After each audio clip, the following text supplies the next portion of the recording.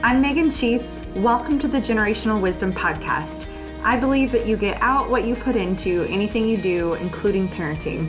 In this podcast, my dad and I talk about mindful parenting from the perspective of two generations. I find that these conversations about different parenting approaches not only challenge me, but also help me to feel more connected with my toddler. Thanks for joining us.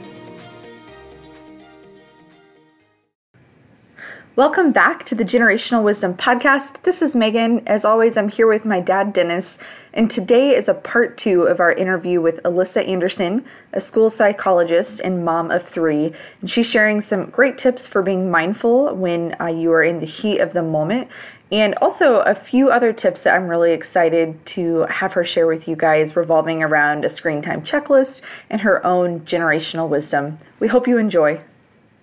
I know you said that in your blog that you've been working to, do different things to avoid those kind of knee-jerk reactions with your kids. And it's never perfect, but I'm wondering just how that is going and what tips you might have for others who are working on it, who want to be able to respond in kind and loving ways, even in the heat of the moment.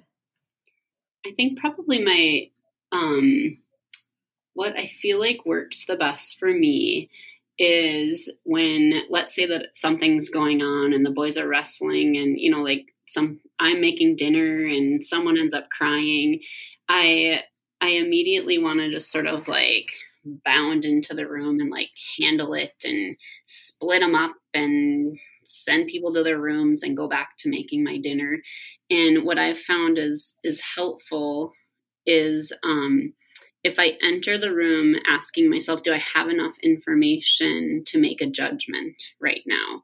And a lot of times I am not going to have that information unless I ask a question. And so if I start asking a question, and you have to be prepared, there's going to be blaming of the siblings for sure.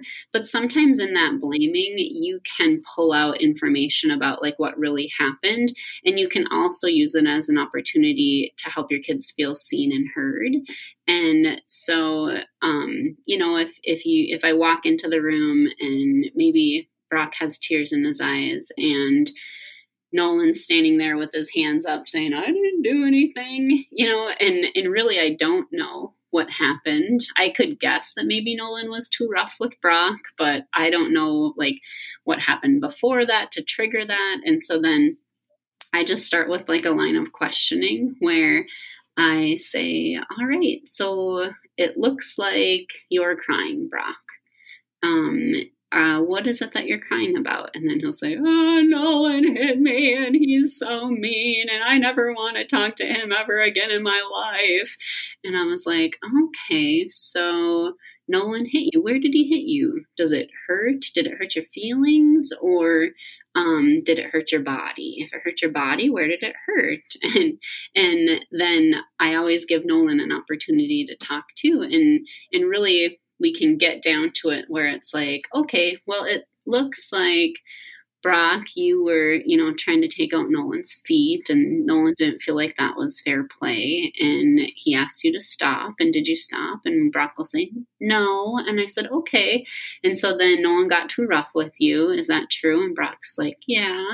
And I said, okay, well, that's not okay either. Nolan, you are, 3 times the size of Brock. And so let's just maybe let it be water under the bridge. Do you guys want to keep playing or would you guys like to do something different now? And that's that line of questioning, I feel helps me. And sometimes it's hard because I just want to go back to making dinner. But I also don't want to shame my kids. And so if spending a few minutes gathering some information and using that, like Dennis said, that can be a big moment, right? That can be one of those moments that that they really hold on to, and you never know unless you're open to that. And if it's going to up the chances that my kids are, kids of high moral character, then I guess it's worth the extra few minutes to me. I like that example a lot. It seems like a tool that you're using is, like you said, to gather more information. And I almost see that as a benefit for the parent as well, because it buys you time to cool off. So if you do walk in and what you see, or I mean, if you have a toddler and what's happening in the moment, whatever the situation is or the age of your child, if you're feeling like you want to have a knee-jerk reaction and you're feeling that immediate frustration, asking questions is a way almost to calm everybody down, give everybody a chance to be heard and to just have a few moments before reacting. Yeah, and you can buy yourself as much time as you need too, Megan. That's something that I've learned too, is that sometimes, like there's water that's about to boil over and I don't have 2 minutes. And so I can still stop what I'm doing, walk into the room and say, you guys are hassling my eardrums right now. I'm not really sure what happened.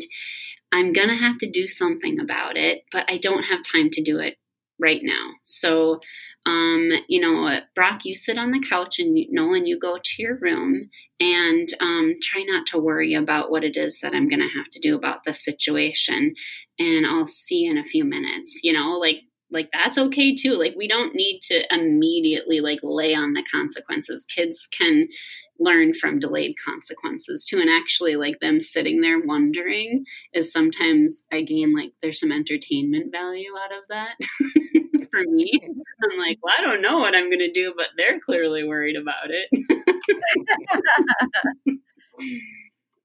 That's actually really similar to Dad, something that you have said or used. Do you want to share that, or if you know what I'm thinking of? I'm not sure what you're talking about. There was a situation in which the neighbor girl and you and Jesse were playing. She's 3 times as big as my kids, older, and she had hurt them. And when I heard the crying, I went to find out what was going on, and I asked my kids what the problem was, and they said that she had twisted their arms. And so I'm a firm believer in letting children figure things out on their own, so that what I like to do is give the power to the underdog. And in doing so, then they have the choices to make. And what I did was I explained to the girl that that was totally unacceptable, and that if she wanted to continue to play with my kids, she would never do that again. And then I turned to my kids and I said, do you still want to play with her? And it was totally their choice, because I would have sent her home. But they said no, that they would like to continue to play. And as far as I know, she never ever did that again. And they're good friends to this day. So I like to, when I enter a situation in which I can't know what's going on, giving it pause, so to de-escalate the situation, and allowing the underdog, because there's always an underdog, Mm-hmm. and to have the power to explain what it is that happened, why are they crying. And even though the perpetrator maybe was an accident, it doesn't really matter. I give the power to the little kid, and say, do you want to continue to play with your big brother, or would you like for you guys to be separate? And so he had the choice. They had the choice to work it out without me laying down penalties for what happened, because 9 out of 10 times it's just an accident. Things get out of hand. Everybody's having fun until they're not. Yeah, that is so true. Dennis, I love that. It reminds me of something my husband says to my oldest son, Nolan, too, is he says, Nolan, Brock needs to feel successful 1 out of every 4 times. So if they're playing knee hockey on the floor, and if you pummel him and score on him 10 times in a row, he's going to leave. And I would say that something that Brock has some power with in that relationship is Nolan needs constant companionship. So like he's constantly making bids for Brock to play in some sort of competitive game with him. And Brock is this kid who's like, he could kind of go either way. Like, he likes to play some of the sports stuff, but he could also like just sit and sort his Pokemon cards for an hour. And so he already has a little bit of that power. And my husband does that same thing where he'll give Brock, he'll remind Brock of the power that he has. Like, you can just walk away, Brock. And now Nolan knows, like, if I don't like let Brock score 1 out of every 4 goals, or, like, then he's not going to want to play with me anymore. And so then Nolan's pretty good at evening things out that way. And see, then that's perfect, because he's not passing judgment. He's just pointing out the reality of the situation, that we all need to experience success. So if you don't give him any, he's not going to want to play with you anymore. Right. I mean, that's beautiful. That's perfect. Yeah, I love it. And then Nolan, he got a little bit of that. He tasted a little bit of that medicine recently because he was playing pond hockey with some boys who are like some pretty competitive hockey players. And up here in northern Minnesota, there's 9-year-olds that can skate circles around people. And some of these boys have played some pretty competitive hockey. And Nolan was going and just, playing on this boy's pond with them. And he's like, I don't know if I want to go there, Dad. They're all so much better than me. And it was like, oh, do you feel like maybe like you can't be successful with them? And Nolan's like, yeah, I just feel like every time I get the puck, it gets taken away from me. And it's like, oh, I wonder if maybe that's how Brock feels when he plays hockey with Nolan. And Nolan's like, oh. That was a great opportunity. Now. That was a great way to help him relate to Brock's A learning game. experience. Yeah, everything comes full circle, right? It does. So I know, Alyssa, we're coming up on the hour. I do have 2 more questions for you. One is, if you could leave everyone with a tool that's worked well for you, what is that tool? I know that we talked briefly about the screen time checklist, so I'm really interested in that. But if you have another tool in mind to share too, just whatever you would like to share. I can talk about the screen time checklist. It's been in play for about a year now, actually. Just started right around Christmas time when the kids got an iPad for Christmas. And the thing that I love about it, my husband and I went back and forth, and this kind of goes back to the conversation that you and Dennis were having about rules. And so we were talking about, like, what kind of rules do we have around this iPad, and how much screen time should we allow our kids to have? And, and I just kept thinking about, like, the more rules that we have around this thing, like, I'm the one who's going to be home, and I'm the one who's going to have to carry out these rules and all the consequences, and it sounds exhausting to me. So then instead we have the screen time checklist, and there's even Ryan, who's 3, she has, get dressed, brush teeth, make her bed, and then it's her job to put the pillows on the couch in the living room and make sure that any clean clothes are put away, and then read 1 book. And I wasn't sure how it was going to go, because she was 2 last year when that screen time checklist came into play. And she's really internalized it. And so a lot of times, Papa will show up and she'll have her screen time checklist, and she'll ask Papa to help her with her screen time checklist. And the boys have something similar. And what I like about it is that, to me, it's like a life lesson, right? We all like to veg, and we all like to unplug and watch a movie or watch a show. But you have to put first things first. And I don't sit down and watch a show at night until all my chores are done. And the sooner you take care of your chores, then the longer time you have to do what you want or on the screens. And then the other part that I really love about it is that sometimes my kids just don't want to do their screen time checklists, and I'm totally fine with that too. And the reason is because then I don't have to monitor screen time that day, and they have to find something else to do, which I'm okay with. And sometimes I can earn a little money by doing their chores for them. And sometimes they're okay with it, and sometimes they're not. So I'm like, okay, well, Knowles, I'll vacuum the living room for you. That'll cost you 50 cents. And Nolan will be like, fine, take it off my desk. I'm like, all right, sounds good. Got some change for the piggy bank. And other times he is like, not, maybe he's saving up for something and he's not willing to give up the cash, and he'll quick jump up and do it himself. So I don't know. It's worked well. It's worked well for our household.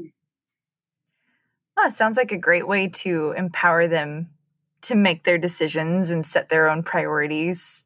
Gives them some freedom, but also, like you said, they earn the screen time, which is good. Yeah, and they kind of and it's like they earn it, but it's also like they're important people in our family, and we really depend on them to make sure that the sink in the bathroom is cleaned up and the living room is vacuumed, and so I also feel like it's something that I feel like they can take pride in. I would say that I gave Nolan this job of doing the entryway, and it's one of these jobs that I'm really bad about doing myself. And so there's always just like a ton of shoes, and there's lots of mud and gravel and salt and things like that on the floor in the entryway. And ever since he's had that job, he takes pride in it. And our entryway is cleaner now than it ever was. It's crazy too how early that helping starts. And I do agree that they really enjoy and take pride in it. I know Bird is only, less than 2. She'll be 2 in March, I think I mentioned earlier. And she loves that she has a chore. She feeds the dogs, and man, she picks up their bowl with so much pride and joy. And we clap for her when she delivers it to the dogs, and she'll clap for herself too. She just loves it. It's that sense of purpose, right? Like when they start to learn that they can have an impact on other people in a good way, that gives them a sense of pride, and also like that me existing in this world is important to other people, and I have a purpose. Mm-hmm. Yeah, I agree. Well, I think Dad said at the beginning, at some point, we all like to have that feeling of success and completion every day, throughout the day in so many ways and different dynamics. So kids are people too. And yeah, I think they enjoy that feeling of success and completion. Definitely. So what's one piece of generational wisdom that you've learned from either a parent, a grandparent, or any really family member that you plan to pass along to your kids? I would say when I think about my parents and my grandparents, and now my siblings too, because I've got, 4 of my siblings have kids of their own, and it's really fun to watch them parent as well. And I love that in my family, it's really important that you don't take yourself so seriously that you aren't willing to be playful.